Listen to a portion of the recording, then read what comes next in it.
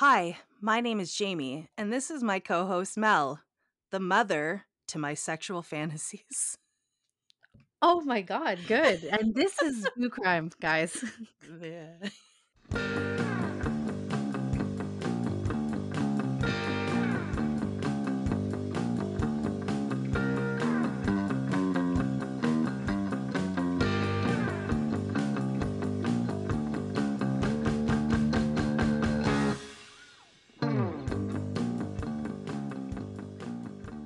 Hello, Jamie, and hello, everybody, and welcome to a brand new episode of our delicious podcast.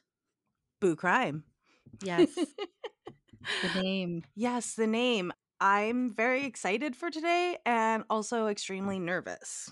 Why are you nervous, Jamie? Because if y'all remember from last week, we are covering Doom Asylum Mhm. today. And the only way I can describe it is it's everything and nothing at the same time. So it's I I don't even know how to explain it. All I know is I had to take 3 shots of whiskey before I got on this recording because my notes are garbage and I'm just hoping the alcohol will provide some extra confidence to, bring out the joy of this movie that you can only really get from watching it. That you can only really get from watching the Tubi version because we learned that whatever's on YouTube has been snipped, snip, Mhm. snap. When we were talking about it, you were like, "Oh, it's on YouTube, like, for free." But we both knew it was on Tubi, but Yeah. whenever I was finishing up my notes, I went on the YouTube version because I figured it'd be easier to do that on my computer, and when I noticed the cutscenes, I was like, "Oh, fuck, I hope Mel used the Tubi version," which Yeah, she because did. if not, it's 2 different versions. So, Yeah. we would recommend downloading Tubi for free or, like, on Mhm. your smart TV or going online and making an account because you're gonna get the full version. And while revisiting this movie, I felt like pre-antibiotic of last week. If you guys tuned into last week's episode, you will have learned that I was very sick for 6 I had a Mhm. 6-day fever. This movie brought me right back into the hysteria, the confusion, the unsureness of, like, what the fuck is happening, and is my brain on fire? The insanity of it all. Which is perfect because 'cause we're in an asylum, baby. Like, Oh, let's just yeah. get crazy. Let's go nuts. 100%. Let's do this. Just the name Doom Asylum too, like, I feel like well, Mel, did we describe how we came across? Yeah, no, we did that last week, Yeah, but yeah, a little blur, but we can yeah, revisit. let's revisit. Okay, Mel, take it. So, I'd say what, like 3, 4 years ago? Mhm. Something like that. We came home from a Halloween party to my old apartment. I had this big giant couch, and we'd often, after partying in the downtown core of Ottawa, crawl back into that dingy 3rd floor apartment, and Jamie, in zombie mode at, like, 4, 5, 6 in the morning, some Yeah. ungodly hour, would grab my remote, go onto Tubi, choose a film of what she thinks everybody's gonna enjoy, and then proceed to fall asleep with the remote in her hand so you can't change it. Oh, you can't change it. We're watching this. No, Literally, anytime somebody reaches for the remote or something, I will wake up and be like, "No, I'm not sleeping." I was never asleep. What? Never. My eyes are always like this. But I was so blown away by what is happening that I watched it again the next day. I watched it immediately again the next day and was still, if not more confused about the choices characters make, about the dialogue in the Mhm. film, the script, everything is it's so bad it full circles too. I love it. Oh, it's cult level good, which It is, is. like, potentially, like, mainstream bad for sure. It actually It's had so meta. such an impact because we had one of our other friends was sleeping over, Mhm. Steph, if you're listening, shout out, sorry you're not on this episode, Yeah. but she genuinely dislikes most of the garbage that we put on, but She actually she's really likes it. obsessed. Like, didn't she get you a Christmas present? Oh, I got her a shirt from I don't know what website. Yeah. Rest in peace that credit card probably, like the fraud. But it got here, so I whatever, blessed. I got her a t-shirt of the movie cover on it Yeah. She actually DM'd us once we posted Mhm. in our stories like our teaser, and she was just like, "I can't believe I'm not on this episode." So we have to make it up to her in the future. I know a few movies that she fucking hates, so and I also know a few movies she loves. We could go either way. Yeah, we'll flip a coin. But I definitely feel like based off of just searching photos and things about the movie, there's a lot of like content out there. So I feel like Doom Asylum is probably considered like cult level Definitely. amongst horror fans. Like I imagine like the few people, I mean, a lot of people liked our teaser that you posted. Mhm. But a few people that had liked it I know for a fact are like horror fanatics, so I feel like If they you know. know, you know, you'll know it. And Yeah. if you don't know, we're about to cover it, so, like, strap in, and Jamie's gonna run us through some IMDb facts. I love how you're just sighing aggressively into your microphone. Oh, wait, it wasn't muted? If we were to ever do like a live show, I was thinking about in the future, if we ever did a live show, how would we do it? Would we make somebody or the crowd watch a whole movie and then talk about it? But no, that'd be way too long. We would have to, instead of doing voice clips, do audio clips, is what I imagined. Like we would be on stage, we would have told everybody before the show what movie we were doing, and then we would talk about it on stage and show clips instead. So I Yes. feel like if we ever were to do this, it would have to be Doom Asylum because again, please, I know we say you don't have to watch the movie, and you still don't. We'll explain it to you the best we can. But if you can watch Doom Asylum, please just do it. And if you don't have Tubi because you're from another country and you're like, what the fuck is that? Just find whatever app it is that's free that has just shit movies. It's on that one. Plex. Yeah. It's on Plex, I'm sure of it. It's also honestly, guys, like, even if you need to watch the YouTube version, I don't know what's missing from it, but I'm sure it's most of the movie, so Yeah, for sure. And also, Mel, I don't know if you can hear if I'm like Bunny right now, one of my dogs, is chewing on a bone beside me, and I'm in, like, Mhm. one of those situations where it's like, do I stop her from doing that? But then she No, you let her do it. anyways, if you hear anything, just imagine the most adorable French bulldog, okay? And then don't get mad at us. Also, this is a horror podcast, so the sound of teeth against bone is just this the soundtrack of our life. Actually, you know Don't what? even be mad. One of my cats, Boba, just entered the area, and now Bunny wants to attack Boba, so no more chewing. We just might get the howling of tortured screams. I'm scratching her butt, and she's Mhm. happy. Okay. Anyways, Get us through that let's get IMDb, baby. right? We don't want a 3-hour episode. And also, Mhm. okay, one more thing, guys. I just want to apologize on behalf of the podcast for the 3-hour episode last week. Moving forward, we plan on trying to make things shorter, but if we do feel like it is going to be lengthy, in the middle, at the perfect point, we will tell you this is your time now. If you want to take a break, stop. And then we'll do a little recap. Okay. That's what I was thinking. So then if you want to pause it, you can. But again, we're going to try really hard to keep it under. I'm also gonna just jump in and say that JR has 6 to 7 long-hour episodes of a podcast, so 3 hours is just that's a treat. It's a Yeah. treat in I mean, comparison. I'm not one of those people who like shorter podcasts, so I don't understand it. That's also because at my job, I could literally listen to podcasts all day. So of Mhm. course I want longer episodes because, you know. So tonight we're doing Doom Asylum. This movie is rated R and it was made in 1987, the year of our Lord Mel. Thank you so much.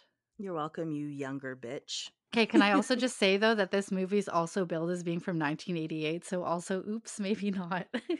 Okay, so it's rated R, made in 1987 8. 87, 8. The director is Richard Friedman, and the writers are also Richard Friedman, Rick Marks, Stephen G. Menken. Sorry, I thought his Mm. name was just Stephen G. I was like, whoa, Menken. And it stars Patty Mullen, Ruth Collins, somebody named Kristen Davis, who you might recognize that name, William Hay, Kenny L. Price, Harrison White, Don Darnell. Alvin, Farron, Michael Rogan, and that's all that matters. Yeah.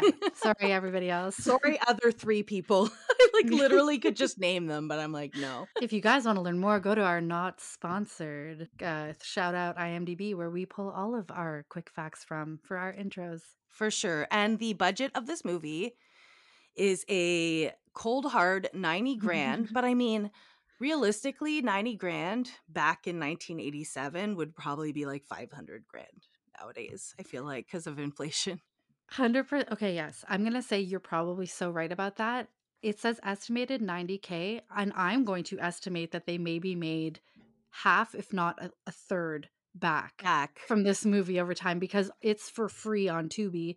The only thing that generates revenue are the ads that come every 15 minutes. So I don't know. Well, you know what though? Because you could get a t-shirt for Steph, and like I Mm, said, it's probably like cult level amongst horror movie fans. It really depends on if they've given like rights out for yeah, people that's to be true. able to like share their products. And if I doubt it. that's well, yeah, whatever company they bought from, hopefully they have like a royalty. I bet you anything it's somebody in their basement. Yeah. They sold like their entire movie concept for like 500 bucks. I don't know. I bet you it's the one guy in his basement with a nice silkscreen printer who made that t-shirt and the people of this movie. I mean, Richard Friedman probably made $0 off of my purchase. A Yeah. fun little fact that I just saw in their filming location, they actually filmed at a sanatorium in New Jersey. Mel, that's Cropsy. That's Cropsy's fucking sanatorium. The Essex Mountain Sanatorium, don't even say it.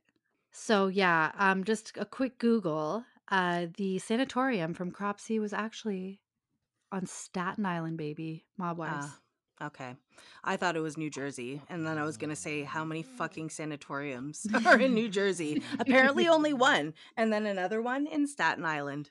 Yeah, those are the only two, and they're all shut down. Oh, That's for Googling another day. Are I those farts? I Dog farts? apologize. That's Taro getting jealous that Bunny is attacking the cat, and she also wants to attack the cat, but she knows mommy will get mad at her. No. Are you right? Are you ready to jump in? I'm ready to take us in. I Another haven't put sigh. on any deodorant yet after I showered today, but yes, I am Stress ready. sweating. You know what? You're starting, so you'll get us in the groove. I'm gonna get I'm us right ready. in the groove. Oh yeah, and one quick thing before we actually do start. Does the dog die? No, they don't. No dogs, no animals. Everybody is safe. Even the little mouse that we see a little bit later in this I film. literally have in my notes. All of the okay, I know I will get to that. You'll get So, to it. you know what? Let's start off this film with some chill summer vibes. We are cruising down the street on a gorgeous day with a funky rendition of House of the Rising Sun playing loudly in the background. We, the viewers, we jump into a white convertible that's speeding along with neither passenger paying attention to the road.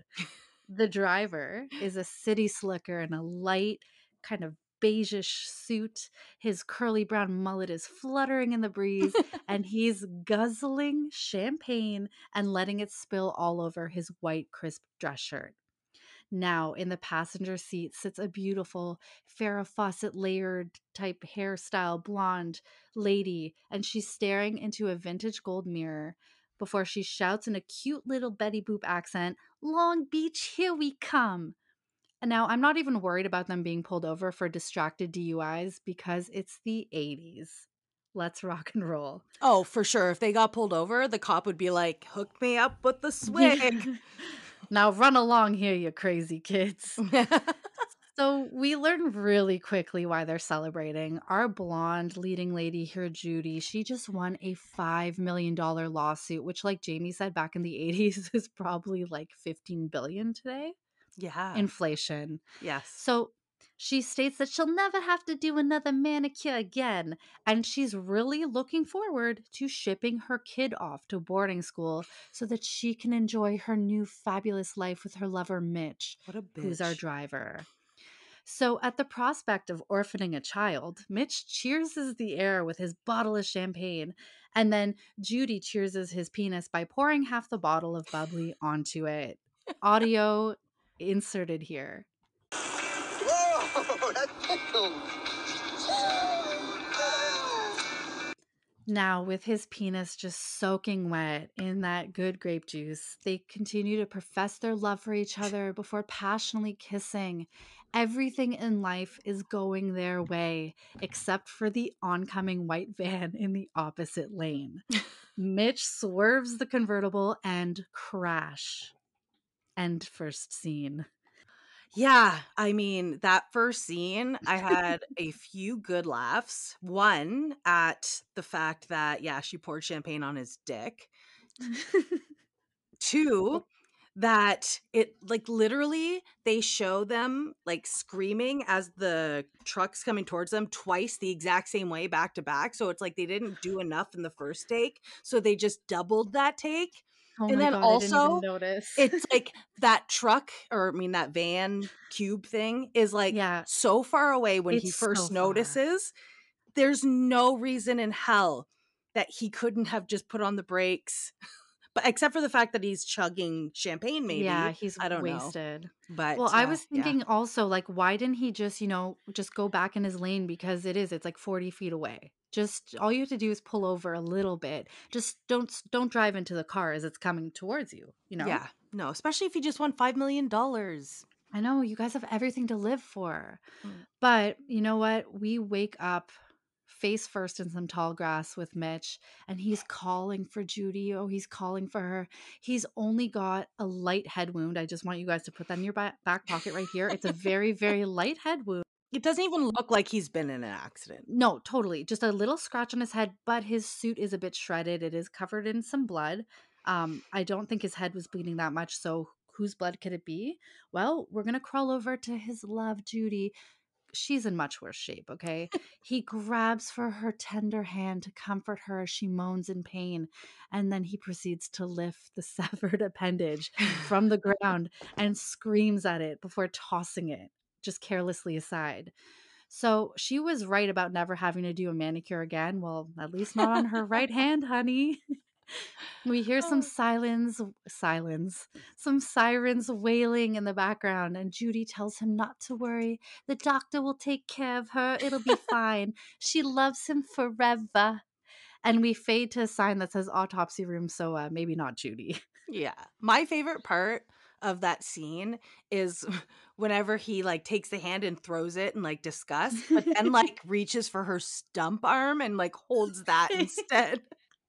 He just wants the parts that are still connected to her, the parts that are still beating. Yeah, and then also I remembered, oh, my dogs are having way too much fun right now. I also remembered that the other funny thing is that I had a shitty ex-boyfriend named Mitch. If Mhm. you're listening, hey fucking loser. I hope we find you in the autopsy room soon, sir. He crashed and totaled my car. So, it's a It's just Mitch in the thing. name. It's It's a a Mitch Mitch thing, thing. guys.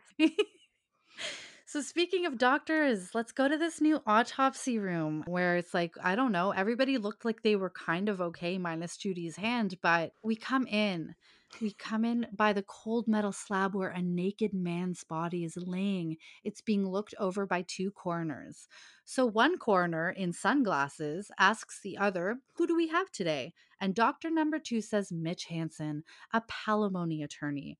So I was confused about Mitch being dead because he was fine with his minor Yeah, head and I wound. didn't know he was a prosecutor or lawyer. Yeah, that makes sense as to why they won that case. Mhm. But the sunglasses guy, this is what distracted me and pulled me out of the scene completely. Sunglasses coroner proceeds to take a bite out of a sandwich. So, him being a lawyer or attorney, it's no longer any of my concern. But they go ahead and remind us that Mitch won a huge multi-million dollar case, anyways. So, foot long in one hand, scalpel in the other. Coroner Sunglasses begins to slice up Mitch's body while the other doctor covers his mouth and starts gag burping so disgustingly loud. And I'm just asking him, "Why are you in this field, sir? You're a doctor. Get it together." Yeah, doctor. So we pan to Mitch now. We know it's him there. They called him by name. And I hope that everyone And Jamie, I hope everyone is just as confused as I am here because his face is fucked. He looks like he has been dead for at least a week or more. His tendons are exposed, his eyes are all sunken in. We remember him from the crash. He had a single scratch on his forehead. Like, is this the result of doing his surgery with his dark sunglasses on, Mr. Coroner? The ambulance ran him over on the way to, like, fucking pick him up, apparently. The ambulance did him dirty. I don't know if they strapped him to the gurney or just let him bounce wildly in the trunk in the back. It's like a Mr. Bean episode. Like, they get him in and they start driving away, and then the doors open and he just, like, Yeah. slides out and you hear, like, He slides out the little cart trolley he's on, flips upside Yeah. down, and they drag it the rest of the way to the hospital face first because he looks like a zombie. Anyways, Marvin, we learn the queasy coroner, he notices Mitch's completely disfigured hand and his fingers are twitching. So he alerts Mr. Sunglasses that this man is not dead. Mitch's eyes are now wide open and just staring at the two of them. Sunglasses says, "No, this is nonsense. It's just rigor mortis setting in." But Mitch is now sitting up asking them what happened. Where's Judy? Where's my best girl, Judy? Where's my best Judy? Where's my best Judy? Is this going to become, like, an iconic queer film now? Oh, I would love that. Yes, we got to find her again. Yeah. That's the core plot. And I also want to mention again, like, his torso looks fine, but his head and hands look like they have been put through a meat grinder.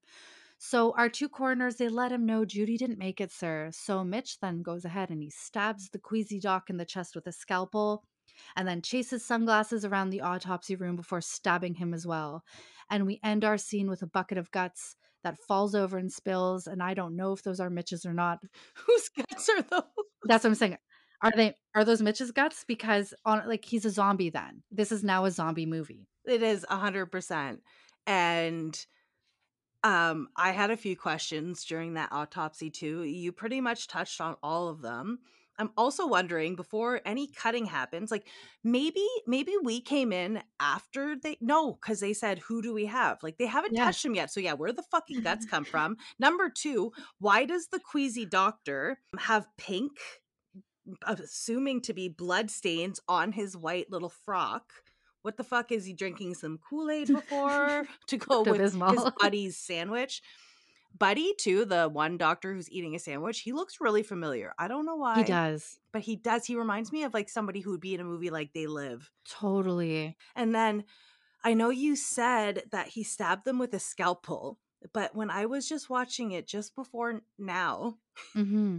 okay, Just before we did this, yes. Here's what I noticed. When he sat up, he had a huge piece of metal in his neck, which I'm assuming is from the car crash, which we didn't see when he was comforting his dying girlfriend. But anyways, fine. There's a huge piece of metal that looks like a wrench kind of in his neck. Oh my God. And then the next scene, it's not. And I was like, where the fuck did that thing go? And then he stabs the fucking doctors. So I was like, he literally pulled out of his neck a piece of metal and stabbed them. Like, it's not a scalpel. Oh my God. It's a piece of metal from a car that is in his neck that magically appeared after the ambulance hit him. Jamie, this little mysterious piece of neck shrapnel is such a good find. You did so good. You were on some detective level shit. You know what? I can tell you weren't wearing sunglasses during that scene, and you were able to do your job because of it. Yeah, 100%. So let's roll into the opening credits. We come in over an abandoned asylum, which we found out is real. It's in Jersey. I forget the name. IMDb, thank you. The sound bites here are very strange. It's like a vintage Halloween sounds tape. There's moaning, there's screaming, there's baby crying, there's pigeon wing fluttering. So let's have a listen here. We're gonna insert a little snack for you here.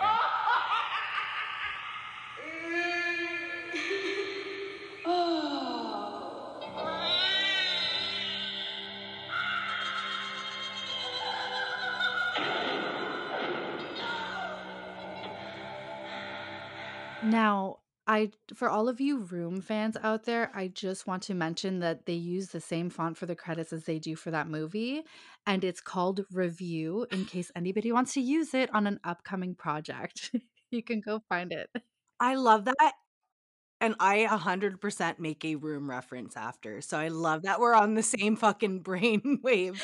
Jamie, I think I've got 2 or 3 Room references in Yeah, here, and we haven't even seen it that recently. It just something about the audacity of this movie kind of makes you go there, right? yeah. We have to cover The Room one day, and we'll just call it true crime. Yeah, we will. We will. It 'cause it The true crime is that it didn't blow up when it first came out. That's the the actual tr crime. the true crime is that someone's career surprisingly didn't die during the making of it. Multiple So careers were made. yeah, it's a coming of age story. Anyways, we get some shots from around the building and it is graffitied to fucking hell. There are things like satin instead of Satan written on it, like Saten. Thank you, Bunny, for chiming in. That's actually Oscar because Bunny sat on Oh. him and he's pissed and he tried to bite her with his no teeth mouth. Guys, we have to okay, I promise we will post on our Instagram a picture of all of the animals we have. So, and with their names, like we'll just put like little what are Mhm. they called? Thirds, like those thirds that you have on your whenever you're doing a documentary, lower third, the Yes. lower Oh third. my god, yeah, the lower And third. we'll give you each of their names so whenever we eventually talk about them, you'll know. I love that. We're gonna profile all of the animals. Mhm. And out of the 17 we'll be posting, I have 1. That was a joke. All the rest are mine. It's true. So yeah, you guys, I'm gonna be trying to keep my eyes peeled for more of this badass street art. The satin instead of Satan was really very delicious for my soul to see. Mm. And we get some shots of the inside too. It is disheveled. The paint is peeling off the walls. Every single window in the place is basically shattered. We get a shot of something that looks like an old chapel inside, and there's a Metallica logo over where the priest would stand next to the words the chicken woman, which I was very interested in finding out about her, but we don't, sadly. Spoilers. So we pan back outside again to more sick wall art. This time, sadomasochism is spelled so incredibly wrong that I actually took a screenshot and I'm going to post some of these findings on our Insta at Buchheim Podcast. And we end our tour of this old building on a silhouette in the dark halls. Our boy Mitch stands there as a soundbite of him asking, "What happened to Judy?" rings through the halls. And a heartbeat, ooh, that heartbeat noise starts playing as he starts walking towards the camera. Oh, He's Mel. coming for us. That's just giving me Star Wars whenever Anakin finds he's like, "Where's Padme?" I love it. And it's perfect because both of them look like they were burnt in some lava. So Right? it's great. It's perfect. So, guys, no, you're not smelling burnt toast. And no, the movie didn't just start replaying. This is the same intro, but new car. We're back at the exact same shot as when the movie started. It is the same road, the same cover of House of the Rising Sun. But this time, the words 10 years later fade into our lower thirds, and we see that this is a convertible full of teenagers. Okay, now the plot is starting to make sense. Abandoned building, psychotic zombie coroner lawyer, and a car full of teenagers. What could go wrong? Nothing. So, nothing at all. And everything. That's what this movie is. Everything and nothing at all. Yeah. It is the yin and yang. It is balance. It is light and dark. Sitting up on the back seat, we meet Darnell, and he's teasing our nerdy gal pal Jane, who Jamie mentioned earlier. She's played by Kristen Davis. Some may know her from Sex and the City. Charlotte. And yes, I didn't know her name from that, but thank you for adding that little tidbit. And he's decidedly he's gonna make some scary noises at her to freak her out on the way to this old abandoned asylum. And I noticed that Darnell is wearing a gold chain with his necklace of his name, and I love that energy. I love the confidence. We also meet a little nerdy boy. He's in a baseball cap. His name is Dennis. He's also sitting up in the back with them. And we learn a little bit about the old urban legend that haunts this abandoned asylum. Oh, shut up, Darnell. You're just trying to cover up your own immature fears with hysterical bravado. Hell, baby, I'm just getting in the mood. The coroner's waiting to take me to Beulah You Land. don't really believe that old story. How ridiculous. A man who lurks around a deserted asylum and kills people with autopsy tools? Sure. Well, what about when those kids came back from here with their faces slashed, babbling? And that dude they found in the sewer? That was just some old bum. What about those missing campers? Look, will you guys be cool? So I just want to ask again, as an audience member who saw the intro, Mitch was a lawyer, but I guess you're never too old for a career change because now he's known as the coroner. That was a huge question I had this whole movie because I was like, he's not a fucking coroner, guys. No, like they literally said he was a pedantic prosecutor. I don't really know the words for it, Pedantic? but I said them earlier. I'm making things up. But to clear the air, our driver Mike, our handsome driver, his blonde slick back hair, he tells the three in the back to shush up because they're disturbing his girlfriend Kiki, who looks surprisingly similar to our late Judy. And we get another little nugget of information about Kiki's background. Are you all right, Kiki? I guess so. It's just that this is where my mother died. Do you want me to stop? I will if you want to, Kiki. So Mike tells Kiki that he'll pull over if it's too hard for her, and our nerd Jane rolls her eyes and sasses him using psychological terminology that I don't care to repeat. I just think it's rude to be like, oh, are you traumatized over your mother's untimely death? Like, let's just keep going, girl. What are you even slowing down about? I don't even think she's a nerd. I think that she's just a girl who has big glasses because, like, she's just a bitch. She's just a bitch. She's just a bitch with big glasses Mhm. and a vernacular of psychotherapy terms. And no vagina. Hold that in your And back pocket.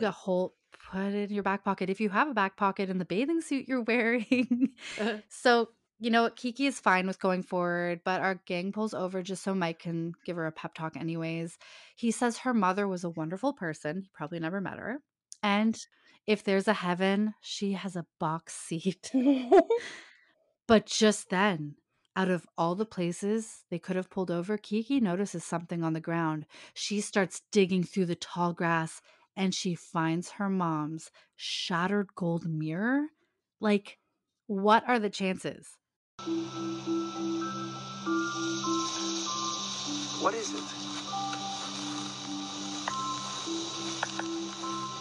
My mother's? Yeah, no, there is It's no just chances. there's no chance. It's just insanity. But the sentimental moment here, it doesn't last for too long. The three friends still waiting in the car summon their friends oh so gently with this. Let's go, assholes! Come on, guys. She died 10 years ago. I'm hungry! So yeah, this movie has so many delicious moments. It is going to be hard not to actually record the entire thing. Yeah. So if this episode ends up being 3 hours, I promise it's not us talking. It's literally the movie. Yeah, 100%. Mike continues to tell Kiki he thinks it's going to be all right, and she has him now. He's not her mother, but he can try. I'm not your mother, and I never could be. But I can try. Can I call you Mom? Sure.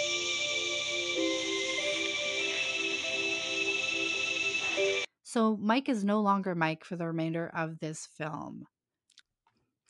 Yeah, I mean, I thought that was a joke, like a cute joke that you say between boyfriend and girlfriend. Yeah. Yeah, let's see if that's what it turns out to be. Not. Yeah, it doesn't. I also Spoiler. too didn't realize what it was going to be until we literally don't hear Mike really for the rest of the movie. I go back and forth, but maybe I will just call him mom the whole time just to not confuse people. Yeah, that's a good idea. I will also do the same thing because I was going based off of his name, but if she's not going to, then we don't have to either. Yeah. So our gang, they get all back in the car, they get going, they roll up to the asylum, and we get to see a danger / keep out building condemned banner as they get there. And we realize very quickly they are not alone. A dark electro noise communist anarcho punk band of girls seem to have set up for band practice. Should we include a little clip of what they sound Oh like? my god, no. Then everybody's gonna stop listening. But yes, do it. Okay, here she goes.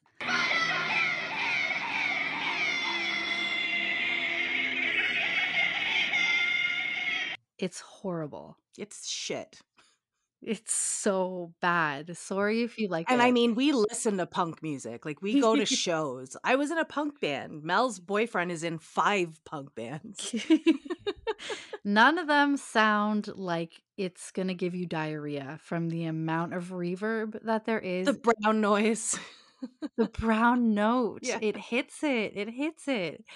And I just also want to mention coming into this scene, the effort that this would take for nobody to be there, getting the gear up. They're clearly on a like taller floor, so second or third floor. They've got amps, keyboards, drums. They are also completely dressed to top it off. Like their hair is done. The singer is kind of dressed like a latex Madonna with a cone bra and a tutu That's what I wrote. and thigh high boots. The keyboardist, she has full crimped hair. The drummer is dressed in kind of vinyl brideswear with a what do you call that thing that goes over your head? The veil? Yeah. Yeah, it's like a veil all done up, all freaky. It makes zero sense. I love it. I hate it. I feel everything for it and also nothing at all. The keyboard player, I like at first I was like, she looks so much like Mia Zapata from Oh, The yeah. Gits. Yes. R.I.P. But the hair. R.I.P. Totally. I so see that. Mhm. So from outside, our 5 preps waltz up and Kiki asks, "What's that music?" And Darnell lets her know. Oh, baby, that's Tina and the Tots. They play the local sewers. And don't worry, he's going to take care of it. I'm surprised she even called that music. Like, she is so open-minded. Yeah. I'm such a gatekeeper. So as Darnell makes it up, this is at around 11 minutes, 32 seconds. I want everybody to clock Tina's blonde hairpiece. I'm going to include screenshots on our Instagram. It has fallen off. She is headbanging and she's frantically also trying to catch it at the same time. It's just such a fucking mess. And the fact that they kept this clip in, I'm like, are they trolling us? I don't know if this is supposed to be serious. I'm so happy that you also noticed it because, like, I was gonna make a comment about it, and I was like, "Yeah, there's hair, and then there's no hair, but like, it's like she's wearing like 4 different wigs, and like 2 keep falling off. I swear." Yeah. Yes. It's like she has a clip-in braid and then 2 kind of poodle afro kind of hair clip. I don't understand it. I hate it and love it, and I need it in my life, but also want it to be so gone from me. And Darnell also wants it to be gone from him because he unplugs their power supply, which I'm not an electrician, but I have a feeling that if you unplug something, it wouldn't cause their gear to start sparking with no Oh, power. 100% no. But that's what happens. So our preps stroll away, and Darnell, who's magically back downstairs, flashes a quick middle finger up as Tina and the Tots look on from their upstairs window, and they realize that they too now have company. So Tina calls him a bastard.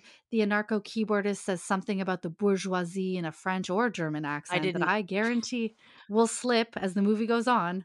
I couldn't understand. I played that part like 10 times with full volume, and I was like, I don't know what she's saying. And there's no caption option on Tubi, No. so I was just like, whatever, moving on.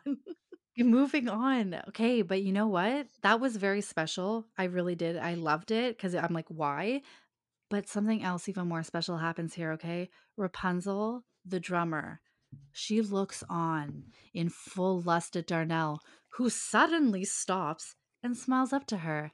And they start zooming in on him, and he's violently licking his lips. Oh, And then we fade to the most incredible slow-mo fantasy at them running wildly through the tall grass into each other's arms. And as the only 2 Black characters in the film, they obviously have to wind up as a couple, right? right? Yeah, no, obviously. And maybe die first. We'll find out. Yeah. Oh my god. Oh, my cough is still here, so I'm like having such a hard time not retching when you make me laugh. But let me break up that dreamy fantasy for you guys because Tina Tina needs the last laugh. Hey, assholes! Can't you read? Do not enter! Yeah, I don't think that Tina can read because she's literally like, "Do not enter." It's a mess, man. She's a She mess. is a mess. But also, too, just going back a little bit, I had a question, which is why the fuck does this abandoned, decrepit building have electricity? And it just made me think of like The Simpsons, whenever Ralph and Bart Mhm. become friends and the electricity is still on at the jail, but they don't realize it is. And so they have to like because they're going to do a police demonstration of like how it used to work back in the day. And they're like, they need to know that the electricity's on. So they send like a rocket ship and it lands in Mr. Burns' pocket. And then he's like, Smithers, there's a rocket in my pocket. And he says, you don't have to tell me, sir. Anyways, it reminded me of that. And then also, one other comment is Darnell, his tongue thing. I fucking hate it. And he looks like a Oh, I fucking hated frog. it. He looks like a fucking frog.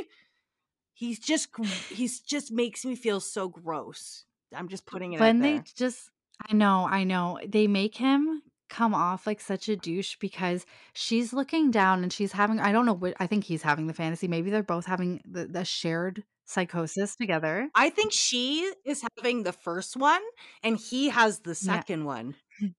Oh, yeah. Yeah, yeah, yeah. How 100 it I would ends. I'll let Yeah, everybody know okay. why. But yeah, honestly, Tina also thinks that she got them so good with like, "Hey, assholes, can't you read?"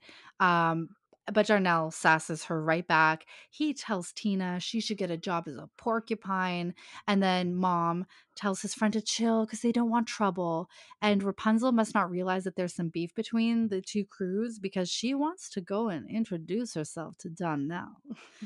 But meanwhile, underground of the asylum, our lawyer coroner is growling and slowly crawling around some sort of pipe laden boiler room tunnel system. We're going to see that a few times throughout this movie. But Jamie, take us to this sexy little picnic. For sure. Did you not, though, in the underground scene, feel like you were watching some kind of Evil Dead movie? Like perspective of like the demon, you know what I mean? Like whenever they Yes, in the basement. yeah, anyways, I was getting that vibe. So I just wrote the Evil Dead of it all. I love But it. anyways, meanwhile, above ground, I love that. our new gang that has just arrived have laid out a lovely blanket and they look like they're going to have a picnic and everybody sits down and gets comfy and all of the girls, aka the two girls, just take off their clothes because Immediately. real talk, why why out of all of the places to sunbathe would you not choose the abandoned dilapidated asylum? They're literally laying on gravel, needles, and tall grass that is probably infested with ticks because that's where Ticks. they live. And they're just laying there on it. Like, why? There's beaches. I'm sure there has to be a beach in New Jersey. Jesus Yeah, Christ. it's surrounded by water, Like, literally, sewer go to the water. Jersey Shore. They have beaches there. Yes. I've seen it on TV. Yeah, we did. I can't believe it. I honestly, it was just it bothered me, but not even enough to write down because so much else bothered me that I'm like, you know what? I'm just gonna let it slide. If they have not heard of the horrors of that thing you get when a tick bites you, Lyme Oh, disease, God. then you know what? I have no hope for them. No. Just let them get murdered. Yeah, it's probably better for them if they've been bitten at this point. Anyways, we look back at Darnell because he seems to be the main focus at this moment. And Darnell just wants to let everybody know that he thinks the drama is hot. And all I say is, don't be a Darnell. Like, that's some toxic shit right there. I love fighting the girls. Yeah, I love I wanna drama. start I love the drama, and I was kind of wondering, I'm like and this is absolutely not a dig or being said in any derogatory way, but, like, Darnell is reminding me more of, like, I'm watching RuPaul's Drag Race vibes. I'm like, could he did not realize, but he's gotta maybe he's bi. Oh, you're getting, like, some Maybe. gaydar? A little bit of gaydar because he's like, I think that that drama was hot, like, he just wants to stir some shit up, but then also he's into Rapunzel, which, like, no problem, like, let him swing every single way, let the door swing off its hinges if it so chooses, but I just got a vibe, I'm like, "Hmm." The fact that he's like, "I wanna go start some shit with these girls upstairs, don't worry, honey, I'm gonna go take care of it," Yeah. or it could be that schoolyard thing of, like, "I'm a dude, and I'm gonna go pull on their pigtails a little bit." It could I was getting both ways, either toxic masculinity or he's a sassy, sassy man. I think Darnell is the type of person who maybe, like, presents and identifies as straight, but, you know, if there's a party happening and everybody's having a good time in the right mood, like, he is comfortable with his sexuality enough that if he fools around with a guy, he's cool with that Mhm. too, you know? Listen, Darnell is full of the confidence. He's got a necklace of his name, and I truly respect it. I love it. Okay, well, we're just going to pan away from our lovely little picnic that's going on, and we're going to go back and revisit our friends, Tina and the Tots, who are now upstairs on the roof of this building. And first of all, I'm living for their looks. They might sound like someone having a fucking seizure in an instrument store, but I would Yes. 100% watch them. They're Yeah. giving me Blondie, they're giving me Madonna, they're giving me Wendy O. Mhm. But if you thought that their jam space was impressive, they have a literal green room set up on this roof, equipped with condoms and a coffee dispenser that is filled with I water. love But it. that's what I would recognize it as. It's like a Mhm. cooler, but it has that little like thing that you have to push down. Usually people put like hot coffee in it and they bring it to like the ice rink. So again, they're on top of the roof, which is legit a green room with a water cooler. And they're using said water cooler to fill up condoms and make water balloons. Tina thinks this is especially funny, and she has this little joke to share with us. Make this fucking scumbag big and hard. Huh. All I have to say is that laugh. It's so confident, yet unsure. Everything she says, she kind of ends it in a question and then follows it up with a confused cackle, which I mean, I'm fine with it. I like to also be confident and scared.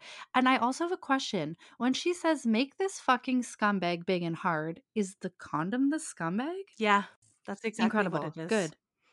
Good. Perfect. Makes sense to no one. Everything she says makes sense in this movie, Mel. Come on. Okay. Okay, so we're still on the roof, and Rapunzel is looking down at Darnell, and Mm. he's giving her that fucking toad face again. And I hate his sexy faces. I literally, He's sexy. I literally feel violated whenever he does the fucking toad face. I don't even know how to handle how much I love, like, make toad face at me, baby. Like, No. mm. No. So there's something different about this fantasy, though. Like, Yeah. can you run us through it? So again, we have the never ending running scene, which is giving me like flashbacks to Austin Powers whenever they're like coming at the one guard with Yes. that like smashy machine. It's got the big roller on it.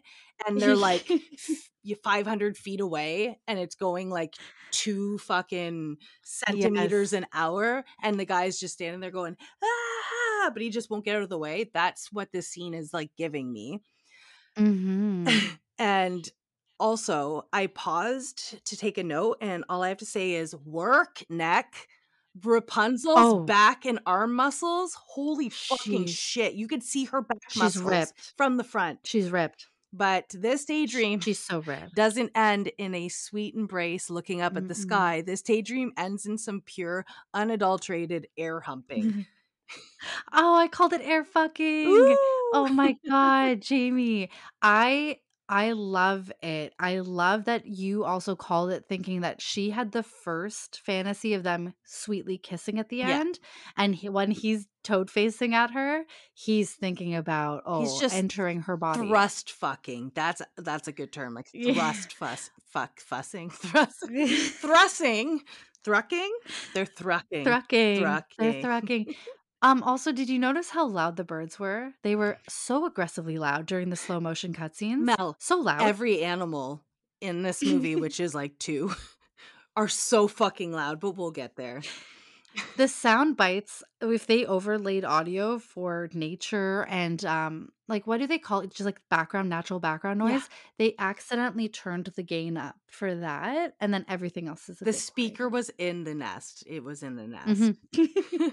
So this fantasy is finished, and Godiva, our lovely German French friend, pops in with the less offensive but still completely offensive N-word. That's all I have to say about that. Oh, totally. While trying to sound woke.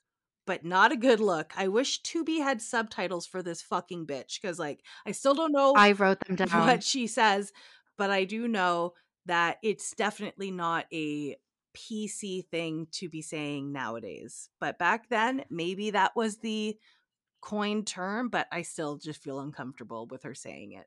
So I have written down what she said, and she calls Darnell a white N word, but not with the hard R, ends in an O. I'm not Yeah. going to say that ever.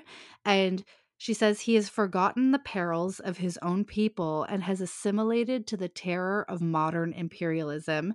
And to me, she's somehow so woke on her social commentary that she's kind of gone full circle into being racist. Yeah, she's speaking on behalf of another culture and race that she Yeah. should be just like listening to, and not stereotypes or whatever Totally. impressions that she's getting. But anyways, this movie is not about politics. There are no hidden Easter Mm-mm. eggs, so we're not going to get into that too much. Oh, not even a little bit. But we just have to point out, yuck. Huge yuck. Huge barf emoji right here. Yeah. But we're not talking to her anymore anyways. We're back at the picnic. We do a lot of this back and forth, so just stick with Oh us. my God. So all I have written in my notes is Dennis doesn't fit in this group. He's coming off more No. like someone's little dorky brother. He loves trading cards. He came out to today to the asylum to just look at that deck for like the 500th time.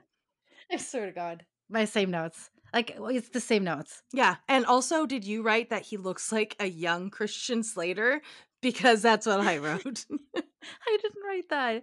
I didn't care for him or about him. I mean, later Sorry, on Dennis. in my notes, and I'm saying this in as least offensive way as possible, but I said that perhaps his like developmental level is not of someone who presents at his age. Yeah, maybe they're hanging out with somebody's younger brother. We don't know. It Maybe could they're be working. mom's younger brother. Yeah. Maybe they're a developmental service worker and they decided to bring the client out for the day for a lovely asylum sunbathe session. Who knows? And then back to our group home, son. Like, what the hell?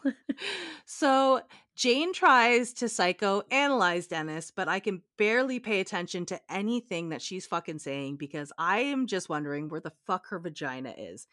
She is wearing one of those retro high crotched bathing suits where you get to see the like thigh and hip bones, and there isn't Yeah. a single lip in sight. I don't believe it. If anyone knows of her being in a Playboy or doing like a sex tape, please contact me with details because I need to know what is hiding behind the dental floss.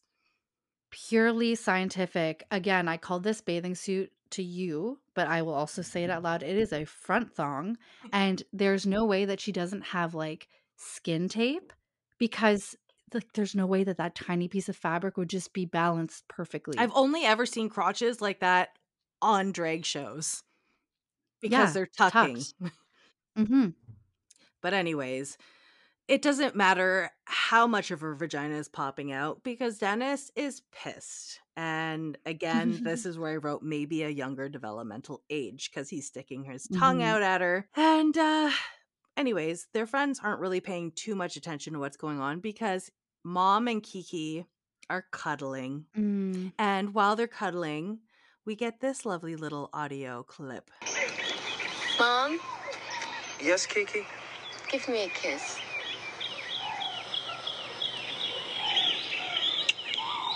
This parental role play is going from 0 to 10, or should I say from weird to mommy bad touch real quick. I'm just like, what happened where we jumped from just like, okay, that was a sweet sentiment, like I could be your mother figure, I guess, to now I'm gonna call you mom and please put your tongue in my mouth. Okay, well, you know what? If this was the last time she said it, we would probably still think it was just a cute joke, but because we've watched the movie, this is an ongoing theme. It's true. It's true. But lucky for us, this parental role play is finished. We are spanning to the fucking mouth breather with the melty skin, okay? There's so much breathing all the There's time. so much breathing and melty skin. God. And he's watching this lovely little picnic go on in the tall, tall grass with the gravel He's- and the needles. And He's so close to them. he's so close. There's no way they can't hear him fucking breathing from there. He's pulling out a newspaper article from an old-timey doctor's bag, and boom, who is it? Judy. Yeah. And we're back to the picnic. I love the back and forth. Ooh, is my head spinning? Just call me Reagan McNeil. Yeah, so mouth breathing, Judy.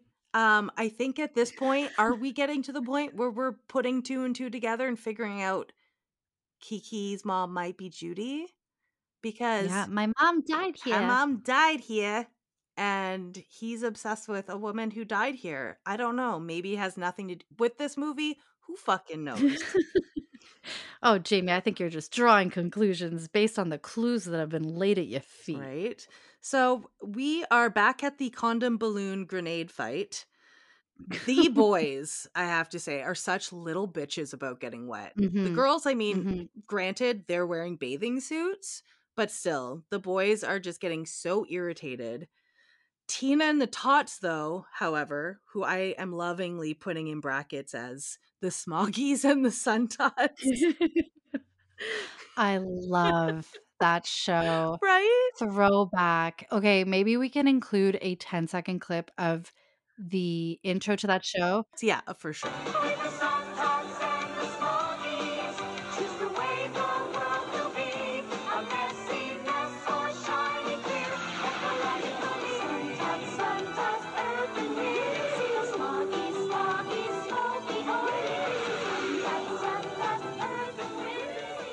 And we're back I used to sing that my whole youth. to Smoggy and the Sun Tots enjoying themselves. Listen to how much fun they're having.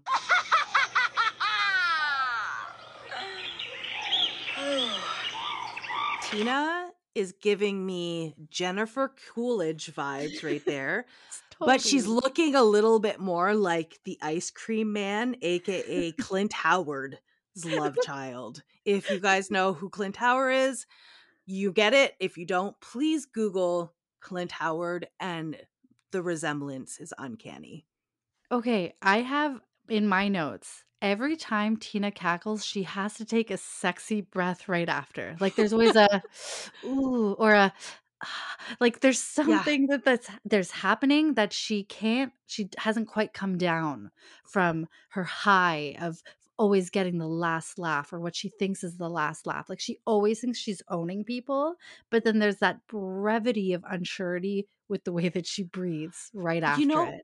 You know what it could be? It could be that like nobody else gives a shit what she says, so nobody responds, and she's getting that awkward like, ooh, nobody's listening to me.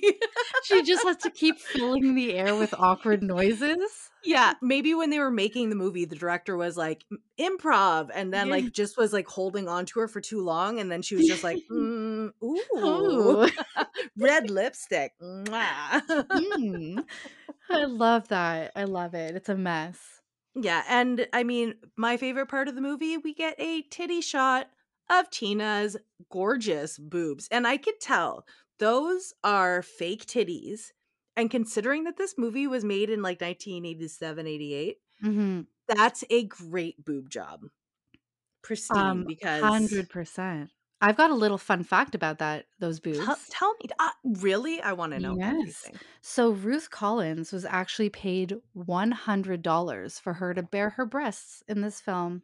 I love that also, like, Tina thinks that this is the best response to, like, throwing water balloons, getting them wet, and then being like, "Hey guys, like, fuck you, here are my tits," and ha ha ha ha. Like, As if it's a punishment, like my tits, yeah.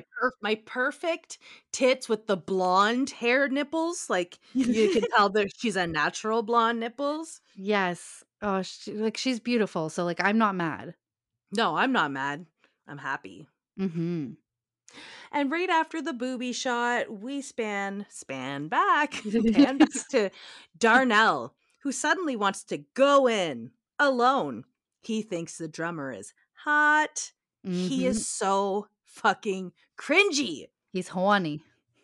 He's so gross. Mike, aka Mom, picks up the Oh broken my god. condom that was shot at them, looks at Kiki, and asks her a question. What do you say? But Mom, that's incest. Ah, Kiki. So those are words that I just never thought I would hear so much in a movie. I'm very surprised that it would be in this one. There's just so much happening in that past scene, like, for the boys. It's just looking bad for the boys. When Darnell says, "I'm gonna go in there, I'm single with nothing to lose." Yeah. Like, okay, I mean, shoot your shot, that's cool. And then maybe gauge the situation a little bit, Mom. Like, you said that you were gonna be her caretaker, and then when they were kissing earlier, when she said, like, "Mom gave me a kiss," or whatever it was, and then he gets mad at her because she wanted to stop kissing, and then he was like, Kiki, I don't understand you. Sometimes you wanna kiss, sometimes you don't." Like, there's just a vibe that these guys are kind of like, "Okay, well, the girls down here aren't really up to much. Let's go inside and see what these tots are saying." So, Yeah. The tots are down, mm. maybe. Either way, Darnell wants to find out. So he is entering into the asylum. On his way in, though, he just makes a quick little announcement that he's going to teach that drummer or show that drummer what it's like to be with a god. Insert like gagging noise here. Darnell starts hearing a tapping. Like, it kind of sounds like Freddy Krueger, like Yes. putting his claws against like the boiler room Mhm. pieces. But anyways, this seems to be luring him closer into the building, and Darnell loves the beat so much that he decides to bust out in a rhyme.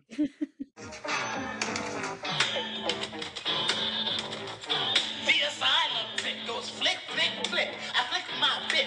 I eat my picky tick, tick, tick. Ah! And he is doing so good at, like, strutting his stuff. Like, I don't know if you notice it, but he uses his bottle of JD as cologne, as if that's gonna get the girls going wild. That's going to just bring me back to all the times that I'm vomiting in the toilet. So I don't know what he was thinking. But either way, it doesn't really matter what he was thinking because Darnell is no longer going to be in this movie because in mid rap, a pair of forceps or a brain measurer, I don't know what the fuck it is. Medical tools. Either way, it comes up behind him and somehow squishes his fucking head in. And this is when we get to meet our killer, aka Mitch, and hear his first words. I hate rap music. And don't call me honey. With the assumption that Darnell is dead, we no longer need to be in that scene. And Nope. now we're back up on the rooftop with Tina and the Tots, and they are playing rooftop chess on a trash can. Mhm. It's so on brand. So on brand. I love it. Yeah. So we have Tina versus Rapunzel in this game. Tina makes a move and she thinks she's pulled one over on Puns. That's her new name. Yeah, I love it. But no, she is counterattacked and ends up getting checkmated. I don't know if that's the proper way of saying it. Either way, she hisses. And she announces, I hate to lose. In which I have to say, you can tell that they are used to Tina's shit based off of their lack of reaction. She seems so exhausting, but you know what? At least it's gonna be a fun time.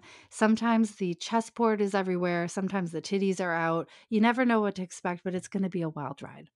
Oh, 100%. Either way, Puns wants to know if the cute one is still Mm. down there, aka Darnell, which she isn't. She's hoping maybe he's on his way up to see her. Little does she know, he's been held up and has already got a little head. Ba-dum-tsh. You filthy little animal. Ah. Anyways, once again, in this movie's fashion, we are in a completely different area of the asylum, in a completely different scene. We are in Mitch's TV den. Okay, so we're in like a tiny little room with a tiny little TV, a mattress, and Mitch is in his happy place. That's all Yeah. I have to say. He is watching some old black and white film. We see him from behind. For a second, I was like, is he fapping? But then I recognize that motion he makes. It's the, oh, what a long day. Ow, my back stretch. Like every dad does. Like you Yeah. could picture the like, I've been sitting in this position way too long. I need to just, ugh. And this is where I start wondering if Mitch is a psychotic killer because people keep interfering with his quiet existence. Why are you Mhm. guys here interrupting his movie? I Just let know. him watch his stories. Okay. Let him watch his Turner Classic Movies. We love TCM. Mel, I literally was going to say he's watching his Turner Classic Movies. 100% he is, because he knows we what's need up. to cover that one movie with the plane. South by Southwest. So yeah, we have to cover South by Southwest one Cary of these Grant being days. chased by a plane. Why not? Yeah. So he's just loving his stories, okay? Just having a good time. And we're back on the roof with Tina and the Tots and Godiva, which I can't say that without thinking about chocolate. I know, Lady Godiva. So, like a little fun fact, Godiva is usually a name that is I guess it's associated with the wealthy because the actual Lady Godiva was a noblewoman and Mm-hmm. she's most known for riding a horse completely naked with nothing but her hair covering her. And again, like Godiva chocolates are very, very rich. So it's funny that we have this like very, very, very, very far left wing anarcho peace punk talking about socialism and like power to the people, but her name is that of like a noblewoman. So I just thought that the contrast is crazy for that. She's probably trying to make a statement with that name for Yeah. sure. Or she really likes chocolate. I'm not sure. Godiva decides that she wants to go tag the loo. That's not what she says. I just wanted to make it sound cute, but she wants to go, spread her message downstairs in the bathrooms, and Tina tells her to take it here, pointing at her mouth and making sexual golden showers gestures. I can't believe it. I just like this was so out of nowhere. Like Tina is a maniac and I love everything she says. Yeah, I was like, do I do an audio of this? But I was like, I can't take an audio of everything Tina says. I know. If not this, you guys may as well just be listening to us just record the movie. There's so much gold in showers. Yeah, I'll just do it. I'll just be like, take it here. That's it. Okay. So Godiva tells Tina to fuck off, and I'm like, excuse me? Are you Tommy Wiseau? You be the judge. I'm gonna go scrawl some revolutionary slogans on the walls downstairs. It's my patriotic duty. You mean you gotta take a non-revolutionary leap? Take it here. We'll watch. Fuck you, Tina. If you see that cute guy downstairs, you tell him I'm up here waiting, breathlessly. Malcolm X would disown you. Oh, the room references are just going to happen in this. I can already tell that it's on its way. Oh, for sure. Like if you watch this and you are a movie buff and you are familiar with The Room or just Tommy Wiseau, you cannot tell me that her fucking weird, constantly changing accent does not remind you of this man who we don't know where he's from. But we do, but we don't. Nolans. Nolans. Wink, wink. He's true American, all way, Tommy's world. Godiva is making her way through the asylum trying to find the bathroom. She is singing her song about being united or we're divided. I don't know. It sounds kind of like it's giving me like Pennywise, like not bro him, but fuck authority vibes. Mhm. You know what I mean? And she's making her way towards the bathroom and she sees, ooh, a men's bathroom. And she's like, no, no, no, this won't do. And she writes P E, and then it looks like she's writing another P, and then it pans away from her. And I thought she was like spelling peoples wrong, but then they panned back and she was writing persons. And I was Yeah. like, oh, but when they panned away, what they were panning to is our boy Mitch, aka No Face, aka Mouth Breather, is actually already in the bathroom. He's washing his disgusting decomposing hands with open wounds like it's going to make a difference. And also in the sink beside him is a vat full of cleaning acid. And as somebody who is an independent professional house cleaner, this isn't a thing. There's no cleaning acid. Like, anyways. Okay, industrial cleaning acid. I'm wondering, I'm like, maybe his hands are so fucked up because he's washing them in actual like liquid nitrogen.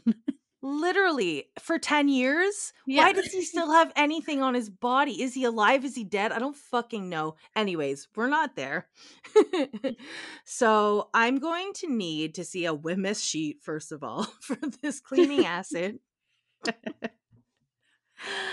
But Mitch hears someone coming towards the bathroom. So he decides to duck into one of the stall. And Chocolate enters, aka Godiva. And as she's entering, somebody had already written like half of the sentence for her Yes. on the I bathroom. noticed that too. What was it again? The people united will never be defeated.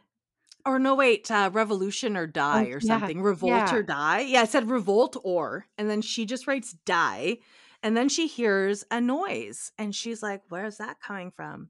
So she does what everybody does in every classic horror movie Mhm. is she opens each stall one at a time. Who does that? Just turn around and run Right? away. And of course, she gets to one last stall. And this is the point in a normal movie where the killer would just come up from behind. Like you were Mhm. expecting him to come from the stall, but no, like people are too smart for that shit. So it'd be coming from behind, but no, not in Doob Asylum. He is literally just standing in the stall and just jumps out and immediately starts strangling her as she's pleading with him. If you are a victim of your own system. It's so crazy. I love how she's just political to the end. Yeah, she just keeps spitting out those political sentences telling him, that he's his own victim and, just all sorts of patriarchy comments. But then as she's being strangled and forced down towards that cleaning acid in a final ditch effort, she tells him that she is a Republican and that she voted for Reagan. You fucking sellout bitch. I died. That whole thing about her, like, okay, hashtag first genderless bathroom, 1987. She's like carving out like a new world via her graffiti on the walls. She's gonna make it fair. She's gonna make it right. And she's like, never mind, I voted for Reagan. Please don't kill me. Yeah, but Mitch, he doesn't give a fuck about politics. He's just killing off each trespasser one at a time so he can get back to his stories. Now, remember the cleaning acid? Well, it's a good thing he decided to pour it in a sink as it's made for a perfect death scene. Mm-hmm. And while Mitch is shoving Godiva's face into the acid and suddenly her hair is like a curly afro, I spoke too soon. Mitch does share a political statement with Godiva's skull, and we get our first of many of Mitch's breathy cackles. I respect your First Amendment right to the political beliefs of your choice, but I don't necessarily agree. And flash, we are back to the picnic. Jane is back on her shit and psychoanalyzing Dennis, who is just having a mini child meltdown because his beloved cards are wet, and my heart goes out to him. Poor Christian Slater. And Mom, aka Mike, is confused. Mom is confused because Darnell hasn't come back yet. And Mom wants to know, should he go after Darnell, even though Darnell told him not to? And what about the coroner? And this is where I get confused because Mitch was not the coroner. So this legend has really gone off track, just like his car. Oh. Get it? And now we're back to Mitch. And Mitch is back on his shit, mouth breathing and hitting the old dirty mattress, reminiscing, jerking it, cackling. I don't know. And cut back to the picnic. Mom finally decides that it is best that they go inside. And we share a scene for about 2 or 3 minutes of Mom walking around the asylum. Yeah, I feel like there's just so much Mom walking around the asylum, and every room, the way that it's mic'd, like, I know that the ground's dirty, but it just sounds like broken glass is what the Yeah. floor is made out of. It's just crunch, crunch, crunch, crunch, crunch. If you are an ASMR fan, you're gonna love it. Yeah, definitely. Also, too, I noticed that the walls, like the paint peeling off, when I was like looking at it, I'm like trying to imagine in my head, like imagine having a like time lapse, because it's like, when does it just start happening? And like, how does it get to the point where it's literally puffing out at you? It looks like Mitch's skin. Yes. Literally, it's so gross. It's so gross, and I'm like, the fact that all of the actors are still alive today, likely, and didn't die of asbestos poisoning, because the insides of that place are fucking rank. It's Oh, exposed to yeah. the elements with all of the open windows, all of the doors that don't close. The fact that they even were able to film in there is cuckoo. The fact that a band would trust their instruments at this place. Yeah, that the floor wouldn't cave in on them jamming upstairs for nobody, it's insane. Yeah. But can I take you back down to the basement while we're talking about Please. asbestos? Because we Yes. have some more of the coroner. He's watching a new black and white movie this time. I guess he just can't choose between them, or maybe there's a long lapse of time between his movies. But this time, it's two men. One is a monster and trapped in a cage, and the other is wheeling him around the house as an angry mob breaks in to get him. So I started wondering, are the films he's watching having any parallel synchronicity to the story that we're experiencing? But I honestly might just be looking into that a little bit too much for what this movie is. Outside, Dennis has done virtually nothing in this film except for what Jamie has stated. He just stares at or talks about his baseball cards. No one gives a shit, so we jump back inside, and the coroner is now getting some sort of electrical drill set up while doing his favorite thing, heavy breathing. Back outside, one of Dennis's cards magically goes flying away. Now, I'm talking about like gravity does not exist in this universe. The way that this card flies out of the deck, it's attached to a string You could see 100%. it. Yeah. But like, It's like did dental floss. did our coroner set this up? Like, No, there's for no him? way. That's just, it's supposed to be it blowing in the wind, Oh, and great. it just, they couldn't capture it. They couldn't capture Incredible. that moment. Fantastic. So we find out that it's actually a Wade Boggs card, and the only reason why I know who this is because of It's Always Sunny.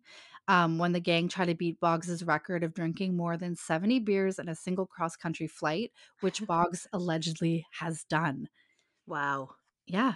So our character, ironically named Dennis, back to Always Sunny, he's Yeah. chasing this card around, and the sound effects are of a baseball bat hitting it and the crowd going wild each time the card starts flying away from him. Aw. Oh, like the card, seemingly possessed by some ungodly force, starts climbing a set of stairs into the asylum. Girl, I don't think that card exists. I think he's seeing a fucking card in his head and he's hearing the noises. It's just, it's such an insane scene. It does, you just have to watch it and not let your mind absorb too much of it, because if not, it will make you need to be in the asylum Yeah. permanently. So back to mom really, really quick. We check in on him. He's still creeping around the asylum looking for Darnell, and he apologizes to Darnell very visibly, not near him or in any of these rooms. And he says that he doesn't want to barge in on his friend. So this is something that we're going to see a couple more times. I've noted about people walking into very openly abandoned rooms and just talking out Yeah. loud. But before I go into that, back to Dennis, okay? Dennis is now crawling up a wooden staircase. He is babbling mindlessly about baseball facts. He is letting us know about a star pitcher who was admitted to a hospital for seizures due to consuming 6 grams of cocaine. So he finishes this little speech with a just say no pitch, which we know were really popular back in the 80s, that they were anti-drug campaigns were going cuckoo bananas. Reagan. Yeah. Yeah, right, exactly.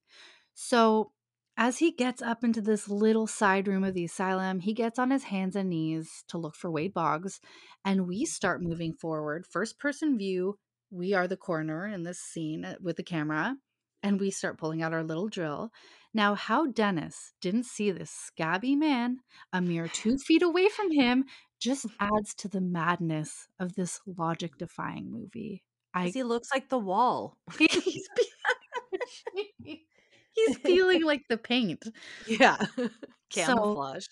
yeah, so Dennis starts bartering for his life and he offers up his precious deck, but it's not enough.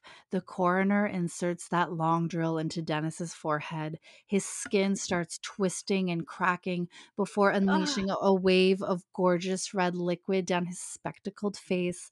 And I thought it was perfect that he's wearing a ball cap, because if they have that bloodline up and over his head, it's completely undetectable and it's delivering all of the good. So as the blood spills down all over Dennis's precious baseball cards all over the floor, the coroner lets Dennis know a little something. Hey, what's that?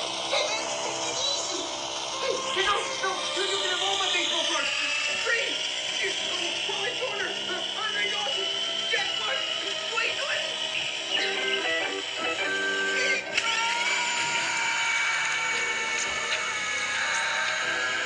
I really want Mickey Mantle. I love how he has catchphrases for every murder now. Yeah. It's so good. So our coroner slash lawyer is satisfied with his kill, and he slinks back into his den and he lights some candles for some post-homicide ambience. And as he lights each one, we start recognizing what's in the center of them.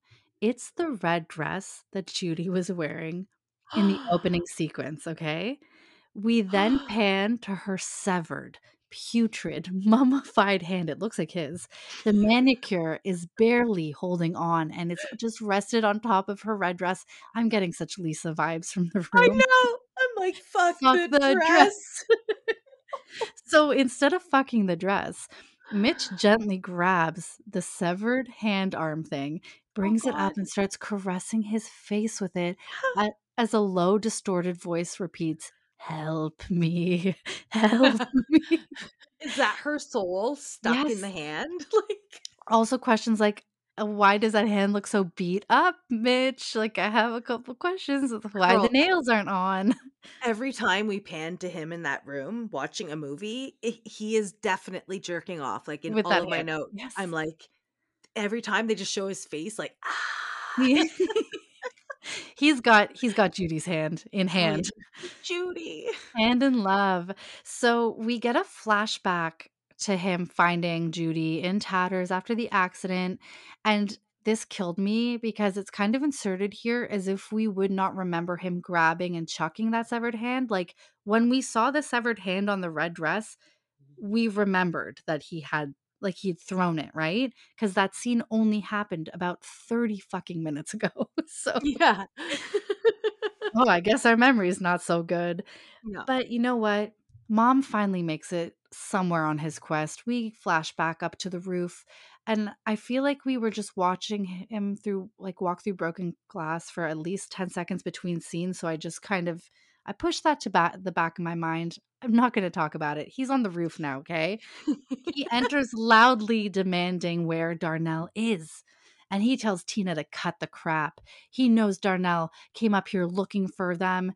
So at this, Rapunzel gets so excited. Now she knows her fantasy man's name.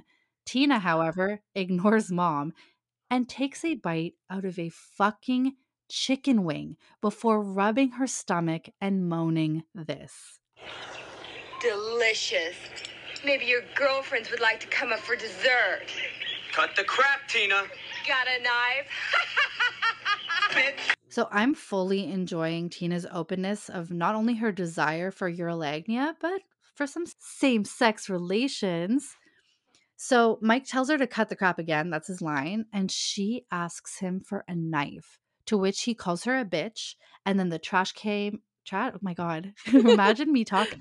The trash can chess game is flipped once again. So I'm not sure if Rapunzel maybe got hit in the head with a chess piece or something because she suddenly just blurts out, "So where Darnell go?" What? No one answers her because Mom and Tina get into a full-on bar fight. We get a quick flash to the coroner who's also watching a fight ensue in his movie. So I'm guessing that they're actually including these clips of old films because they do have some sort of place in Doom Asylum. Like, somehow it makes sense. Yeah. But I don't know. Does it? Anyway, Tina is kicking the shit out of Mom in the background while Rapunzel is just scream fantasizing about Darnell. Darnell! Oh, game sounds like music.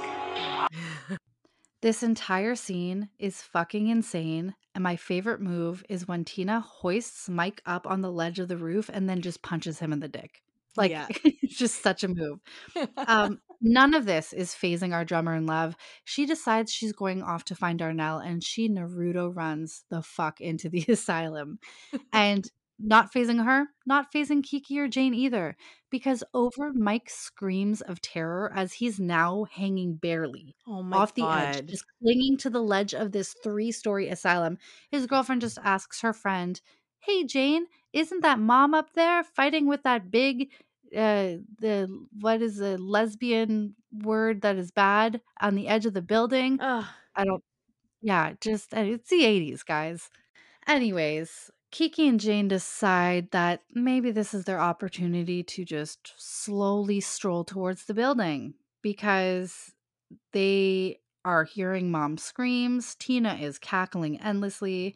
And Kiki, you know what? She does decide for him to just, be careful, Mom. And she just slowly, with no effort whatsoever, zero rush, decide to go in and save their friend. So Kiki's creeped out by the asylum, and Jane makes fun of her again for being afraid of an abandoned building that's been closed for 10 years. And Jane goes on to call the building a labyrinth, the symbol of inner consciousness. And in the words of our friend Tommy Wiseau, "You are always playing psychologist, Jane." Like, she just has not given it up. We go back to Rapunzel's side quest. We get a shot of our girl in love. She's looking for Darnell, who we know has his brain forceps to death by Mitch, our lawyer turned coroner. And again, Lawyer turned coroner. He he kills just me. career change. So the theme of this movie, again, is walking into a random room of an enormous abandoned building and saying what you want to a person who is very evidently not anywhere near that room. So she tells Darnell to come out because she's just a lonely chocolate single too. Like, we've got a bit of a Kit Kat situation here. So she proceeds a bit further and she finds the person's room. Thanks, Godiva. She also finds Godiva's severed, melted head. It is hanging upside down from the ceiling from a protruding bit of spinal cord. The flesh is bubbled. The crimped blonde hair looks like Halloween cobwebs. and the eyes are just glowing white orbs. Rapunzel lets out a shriek and it carries up to the roof. All of a sudden, Mom, who was clinging to life from the edge of the building, springs up like magic over the Oh ledge. my god, like, by, like, one Wait, hand is just holding just on. flying through the Like, air. that movie Fall that you said you, like, got, like, vertigo Yes. from, I found that this scene was more scary to me than the movie Fall. Like, I didn't get that feeling up there, but this one, I could actually imagine it. Fall was just so I could never imagine Fall it was too happening to high me. for you to be like, this is not realistic. It's the same way I feel like whenever I'm riding a plane or a roller coaster, in the Mhm. way that I'm not afraid of death, because I'm like, if it's gonna happen, whatever, like, I won't even know it happens, I'll just fucking be done, Yeah, I'm just gonna explode. you know? But somewhere like that asylum, it's so high that I Mhm. know it would just be like Midsommar, like Oh, a me pencil pencil diving. fucking falling. Pull out that mallet and put you out of your misery. The family's gotta be Please. waiting below, ready to just bash your brains in. Mel, I need you to be that person. I'll get my mallet, don't worry. So, anyways, back in the toilets, Rapunzel is slowly approaching the head that's hanging. It's like a bleached pinata. And I mean, me personally, I wouldn't take this route because there's nothing you can do to save this fucking head. But you can save yourself, girl, so just turn and run. But too late. The coroner comes up behind her and he throws a stethoscope around her neck because he's a doctor. And much like her soulmate, much in the same vein, the same brainwaves of Darnell, she asks if it's him. Darnell, is that you? And she tells him she just thought they could have a few dates. That's all. And he then goes ahead and chokes her to the ground. And the coroner's one-liner for this one is this. Is that you, Darnell? I just thought we could have a few dates, that's all. One-on-one. Soul to soul. Sorry, baby. But I already got a girl. So the coroner then uses this stethoscope to listen to Rapunzel's heart as it slowly stops beating. Then he lets out Jamie's favorite laugh of his. So, Mom has then made it into the building. He runs into Kiki and Jane, and he's really happy to see they're all right. And his beach fried brain comes to the realization that Darnell is missing, and so is Dennis. And meanwhile, somewhere else, Tina has also come to the same conclusion because she's now searching for her two bandmates as well. So, as the preps look for their friends, the coroner is slowly backing out of a doorway literally 5 feet from them in the exact same hallway. He actually slams the door that he's, like, backing out into, and then they go ahead and they ask what that noise is, even though they are in reach of this door, like, they could see it moving. Jane, however, decides it's Tina and her friends trying to scare them. So Jane is going off to try and find other people and randomly insert wolf howl here. Nobody even acknowledges it. There's No. absolutely no reason for it to be there. Are there even wolves where they are? There's no Do answer to any of those questions. do wolves howl in the mid-afternoon on a bright, sunny day? Like, I thought that was a nighttime thing. No, no. But we have no explanation, and Jane goes off, and while she's walking, I'm just like Bernie Sanders once again asking, where is Jane's vagina? It's a miracle that that bathing suit hasn't slipped up somewhere. No. But before I can get an answer, she and Tina literally walk into each other in the middle of a hallway because Mhm. fuck eyes, right? Fuck eyes in this movie. Fuck looking at people in front of you. Also, like, it's always empty, but you'll run into the single person in this massive abandoned building. They're gonna be right next to you Like, every you time, didn't hear them for the last minute, like, crunching glass on the way walking up to you. right? Or even, like, whenever you think of hospitals or, like, at a school, you could hear, like, a teacher, like, the echoing, just like Yes, the the high click, click, heels. click, click, but just suddenly, they just walk into each other, and they're literally in a space that's, like, 20 feet by 20 feet. It's incredible. Jane doesn't want to deal with any of Tina's shit. She's looking for her own missing friends. So she's just kind of like, fuck you. Tina is also looking for her friends, who she points out are all disappearing. Jane is back on her psychological bullshit and suggests that everyone is suffering from mass delusion. So Jane walks off and closes the door behind her. She wouldn't be caught dead canoodling with Tina. Nope. But that's okay. She isn't alone for long. Mitch wakes up from a little power nap with a power tool and starts Yes. heading right towards Jane. Also, LOL, he has spray paint on the back of his shirt. Like, Shut literally, up. you can see it's just like it looks like it's part of a word, like just like part Oh of a my letter. And I'm like, did Godiva manage to tag him before their duel ended in her death? Like, She just manages to get a little hammer and sickle on there. yeah, exactly. Jane is so confident though in her delusion theory that she decides to test it out and confront this hallucination head on. Literally. Oh, honey. LOL. As Mitch lowers his electric bone pizza saw ever so slowly and cuts her fucking face in half. And it's It's beautiful. It's so chef kiss. good. So good. So one, if I just may, he pulls out that bone saw from about 20 feet away. You remember earlier you were saying it reminded you of a scene where somebody's like Austin Austin Powers, Powers? Yeah. they're watching it walk up to her. She does that. She could have turned and run. She decides to sit in a chair and talk to him. And my second little statement, how long is that cord that he's walking for 20 feet across the room? It's battery operated? No.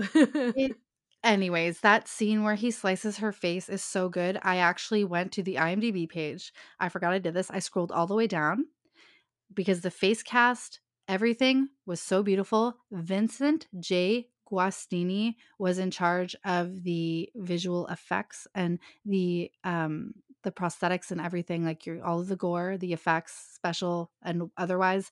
Shout out to that man. You deserve awards. You deserve it. It was really awesome, really realistic.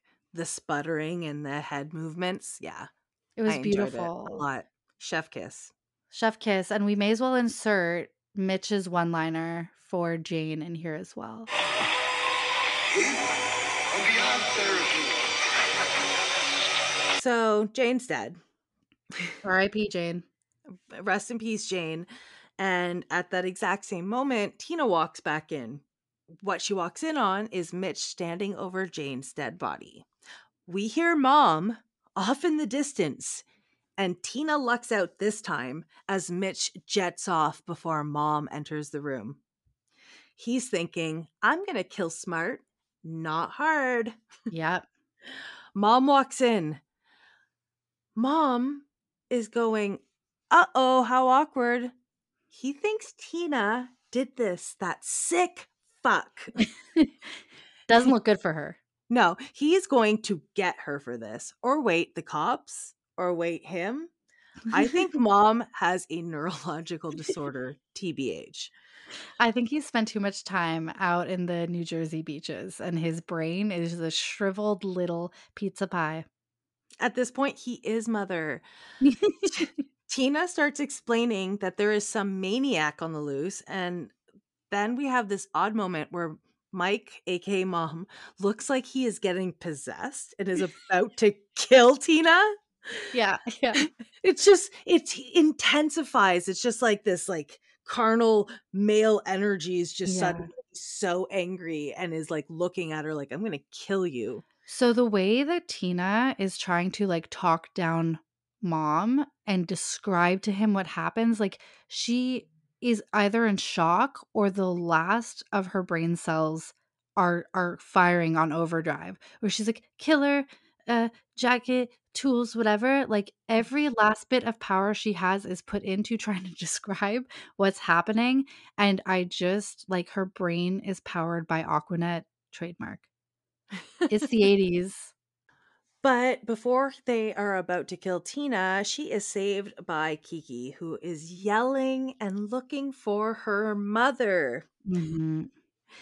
And just then you hear Kiki scream in terror as she has just found something. Mike runs, aka Mom, sorry, runs to his daughter. He is coming, but he is in no hurry. And I have a real good idea for an Instagram reel of this moment. So if you're on Instagram, stay tuned and go check out at Boo Crime Podcast. Oh, I'm Okay. so excited to see what this is, Jamie, because that scene fucked me up. That scene slapped, and I also have an audio for it right here.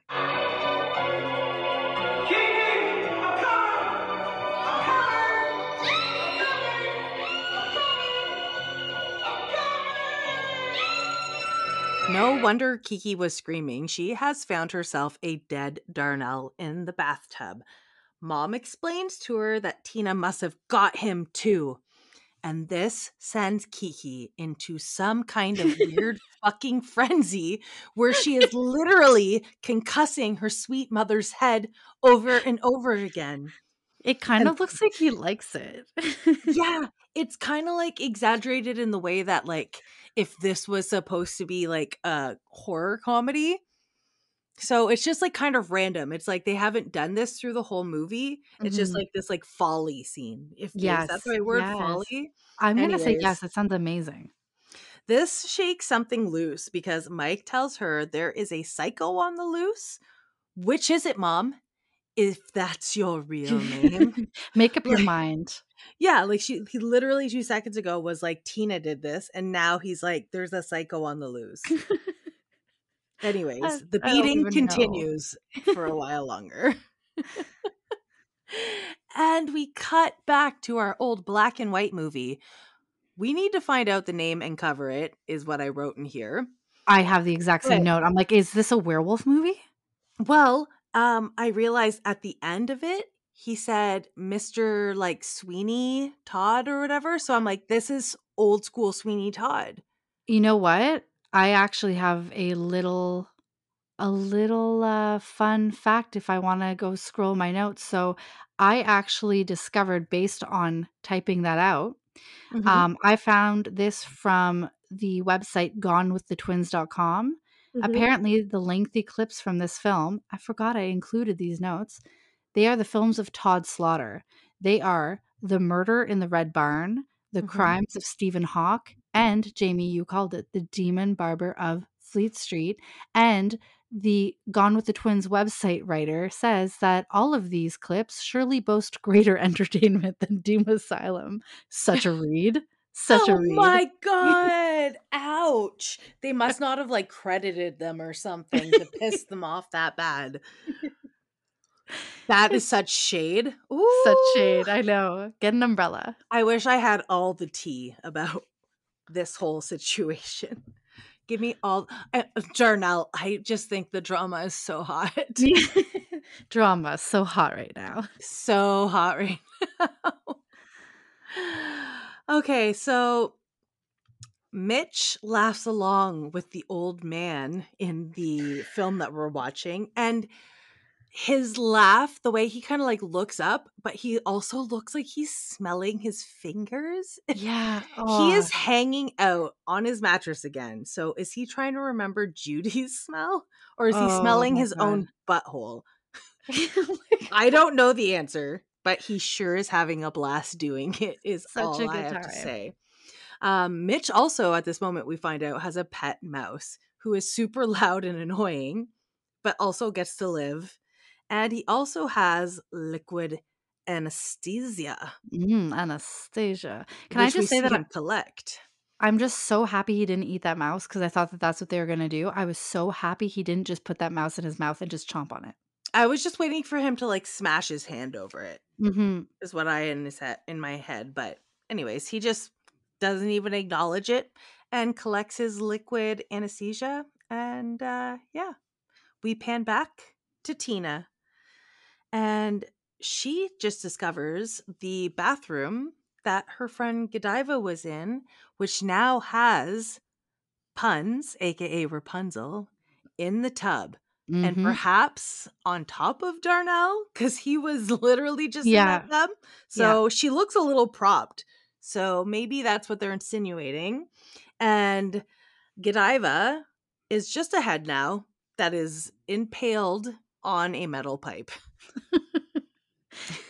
I also like how Tina was getting so angry about where her friends were. Like, she literally just saw the zombie coroner kill a victim basically in front of her.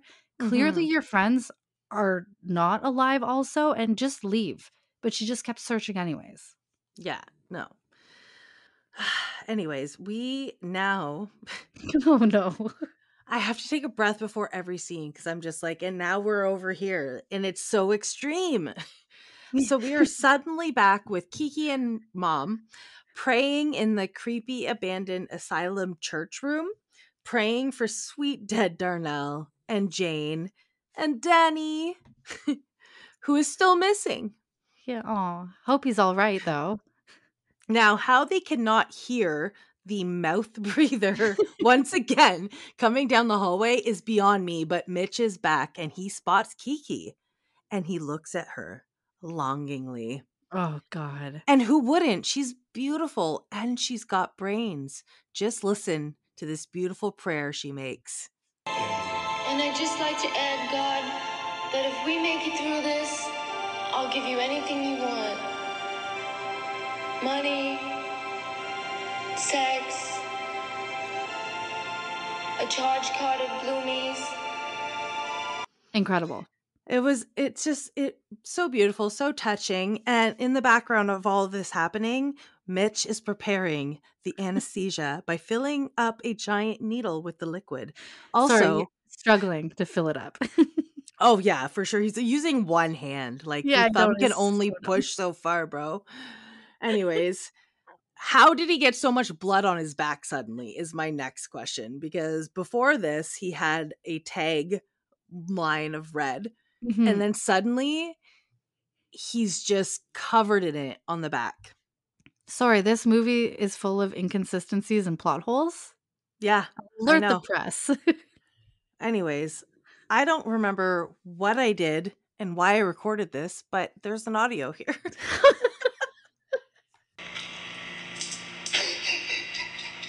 So yeah, it just sounds like he's having a good time for whatever he just did.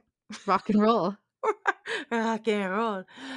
And we have Tina again. And Tina is ready for war. Tina collected a large pipe and she is hunting Mhm. Mitch. And we pan back to Mom and Kiki. They are still walking around. And when I say walking around, I mean I fast forwarded like 5 times in a row. It's No just them urgency. Zero urgency to get out of there just at all. walking. Mhm. All right, people, we are getting to the home stretch. The next few minutes are a menagerie of Kiki and Mom walking and Tina prowling for revenge. Okay. Mike and Kiki are then ambushed by Mitch and his giant syringe that it is embedded deep into Sweet Mother's neck. Mommy is out. Kiki then screams intensely while gently volumizing her hair. Oh my God. Crunch that do, girl. She's just like giving volume, giving fucking teasing and screaming. My And notes are twirl those curtain bangs, honey. right? And Mitch is suddenly everybody's stoner dad. Relax and go with the flow. Mitch, who has now abducted Kiki, has tied her to one of those like flippy tables. Like it kind of looks like Hmm. those back muscle stretchers.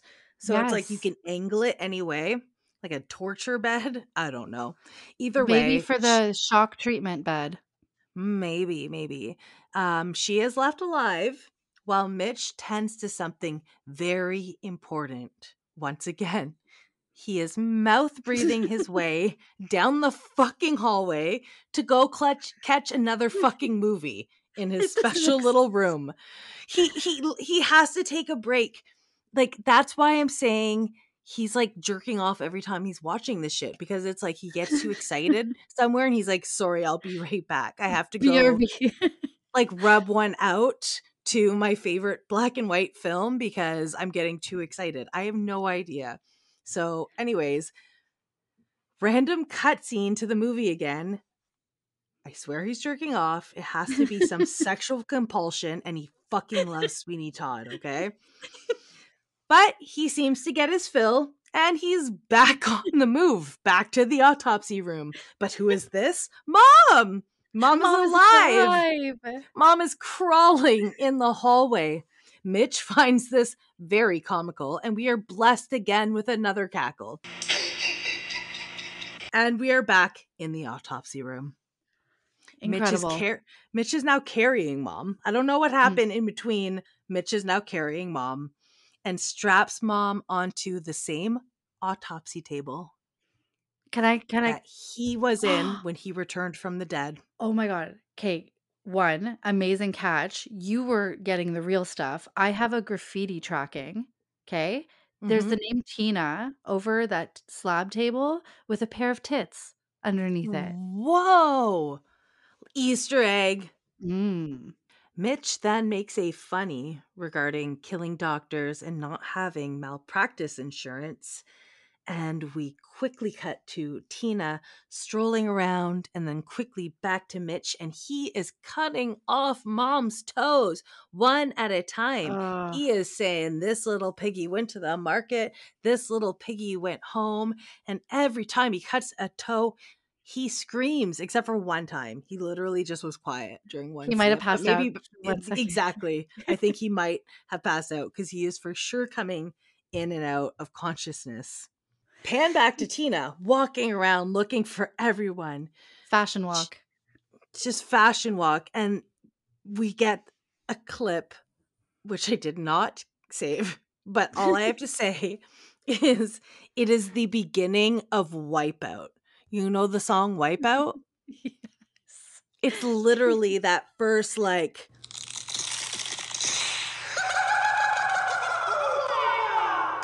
Wipeout, but like it's, you know, I don't know. Maybe I spoke too much weed. I just have to say, in that moment, I thought, are there ghosts in this movie too? And we just don't meet them? Because, like, we continue to see, like, laughter and, like, yelling happening in rooms where people aren't at. And I'm like, is this something that's just going on in Mitch's head? Because he's fucking an insane dead person? Yeah. Or is it all of where's his all past this, victims, maybe? or all of the asylum people? Yeah. Anyways, Tina arrives, and Tina is a bad bitch. I personally would have left once I found my dead friends, but she squares up with Mitch. Good on her. Revenge is always a good idea, unless it backfires. Oh, God. And the person you save, aka Kiki, from the clutches of Mitch, is a fucking moron. Mm-hmm.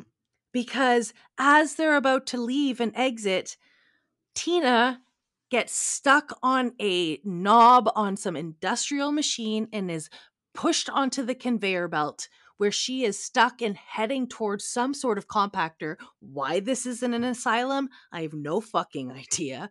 But she is going towards it, and Kiki is standing there screaming, and what do I do? She literally is just useless. Just useless. Like the whole time I'm watching, I'm just like, R.I.P. Tina, even though you have like 10 minutes to be saved, it's not going to happen, honey. I'm not even going to talk about the fact that it was a single switch that turns this machine off. Yeah. What I was distracted by is, like, we've got darker things to worry about than these recent murders, because I think they were doing something really fucked up to the patients here at this asylum. You want to talk about what this machine does and what it spits out? Yeah, the only thing I could think of is because it's such a huge building, there's a lot of garbage, and to like keep control of it, like they have to compact it in order. So either way, let's just leave our imaginations to it. So yeah, my last note there is, Kiki, I want to punch you. All right. My note is, Tina comes out in a meat cube with heels and a random spring and a hand sticking out. What was the spring? What part of her was spring? It's like part of her belt or Yeah. something. I don't know. Giant coil. Okay, take it away. Take it away. Okay, things are getting even more exciting because Mitch is chasing Kiki. They are running and he finally catches up to her, calling her Judy. Kiki is like, not me, bro. That is not me. And he is persistent. And she's like, hey, maybe I need to go with this because I don't know what the fuck to do. So she's like, okay, yeah, I'm Judy.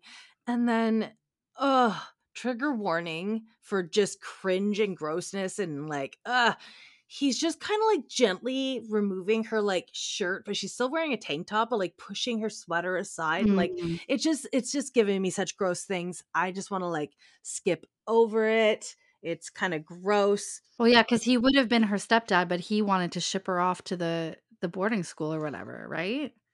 Well, yeah, so she's like grossed out as well, and she runs off, and he just like collapsed to the ground at the picnic area that they were all hanging out with earlier and is like crying.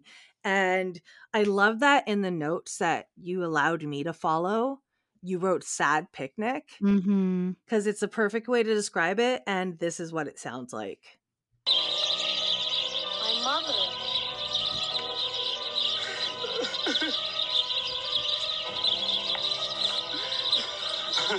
You did all this for me, didn't you?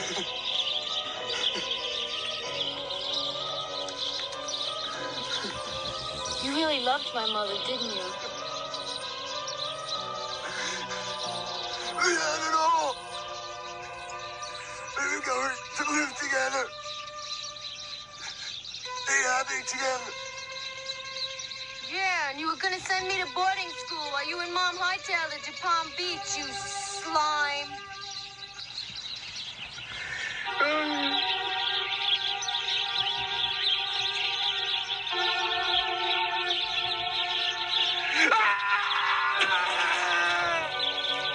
So when she said, you did this all for me, oh, you really loved her, like meaning her mother. Yes. How the fuck would he have set all of that up? Like, how would he have somehow managed to don't. get them all to this abandoned asylum where there's like, yeah, phones, email, like text message? I don't fucking think so. I know. And like, there's no setting up. But, anyways, you were going to send me to boarding school? Excuse me? Yeah. Excuse me. Excuse me. You were going to send me to boarding school? This is my favorite part of the whole movie. I've probably said that 3 times already, but seriously, I love this character arc, just like we've Yes. mentioned in the last film. Oh no, that was a character dip. That was a character dip. And this is kind of a dip too, because she literally did not give a fuck that this guy just killed all of her friends. But the moment she thinks back and is triggered by the fact that he wanted to send her to boarding Yeah. school, she fucking stabs him in the eye, killing him. With what, Jamie? The broken handle of the mirror that she found of her mom's randomly from 10 years before. Exactly. Thank you for reminding me. But holy fuck. It's so funny. And then she just goes off like she's a final girl. She literally, her whole role in this whole movie, she probably had 5 lines. She just fucking ran around screaming, playing with her hair, and leaves as the final girl. Like she just like, it's like the whole movie she was playing dumb. And at the Yes. end, it's like, you know, in Scary Movie where he's like playing doofus, but then at the end, he just takes off the jacket and he's all like slick and Yeah. sexy and stuff. And he's just like, it was his idea the whole time. Like, that's what I imagine with Kiki at the end. The whole Yeah. movie, she's just like, Mom, what do I do? And then at the end, she's all like, you want to send me to boarding school, you fuck? Like she secretly set this all up to kill him. But also, speaking of mom, Mhm. he's probably still alive. He only lost a couple of toes. Like, I just go get him. Mel, I never even thought of that. I completely forgot that mom existed once Tina turned into a fucking cube with a spring in it. The meat cube was probably the highlight of this movie. Also, My maybe like last tidbit of this Yep. whole thing is that our leading lady, Judy slash Kiki. Kiki, were both played by Patty Mullen, and she later plays B movie starlet extraordinaire Frankenhooker. So that's something I'd love to cover one day. Mhm. I'd love to see her come back in our lives. I love it. We haven't done anything crime related yet, and we are called Boo Crime. So I think that it would probably be a good time, now that we've done a couple horror movies, to throw in a true crime. Let's do it. I sent you a couple trailers, but I've been thinking possibly we could do Holy Hell. My name is Will Allen. I started making movies when I was 13. I went to film school, and 3 weeks after graduating, my sister introduced me to her spiritual teacher, and my whole life took a different path.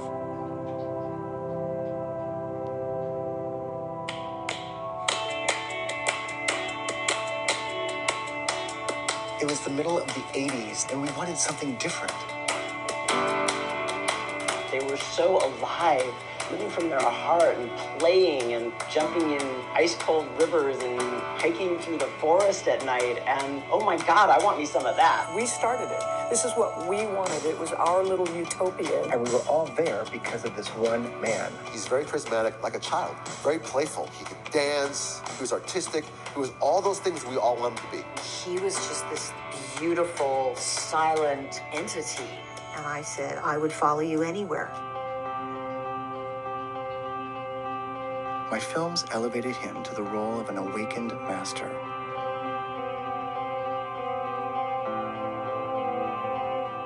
He spoke as if he had gone into the cosmos and come back.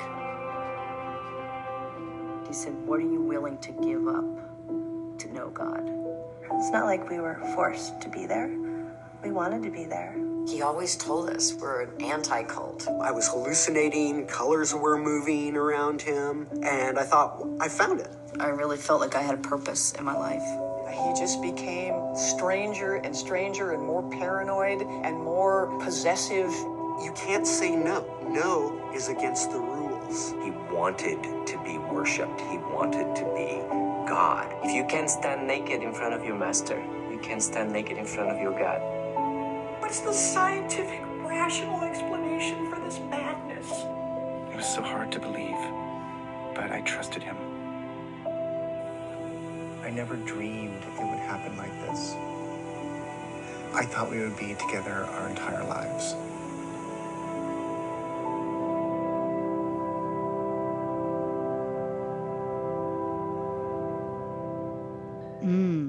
It is a documentary, and it's not a series. It's only an hour-and-a-half documentary movie based off of a cult that we will get into once we actually do the movie. So before we wrap up here, because holy fuck, we just did the mind-melting fever dream that is Doom Asylum.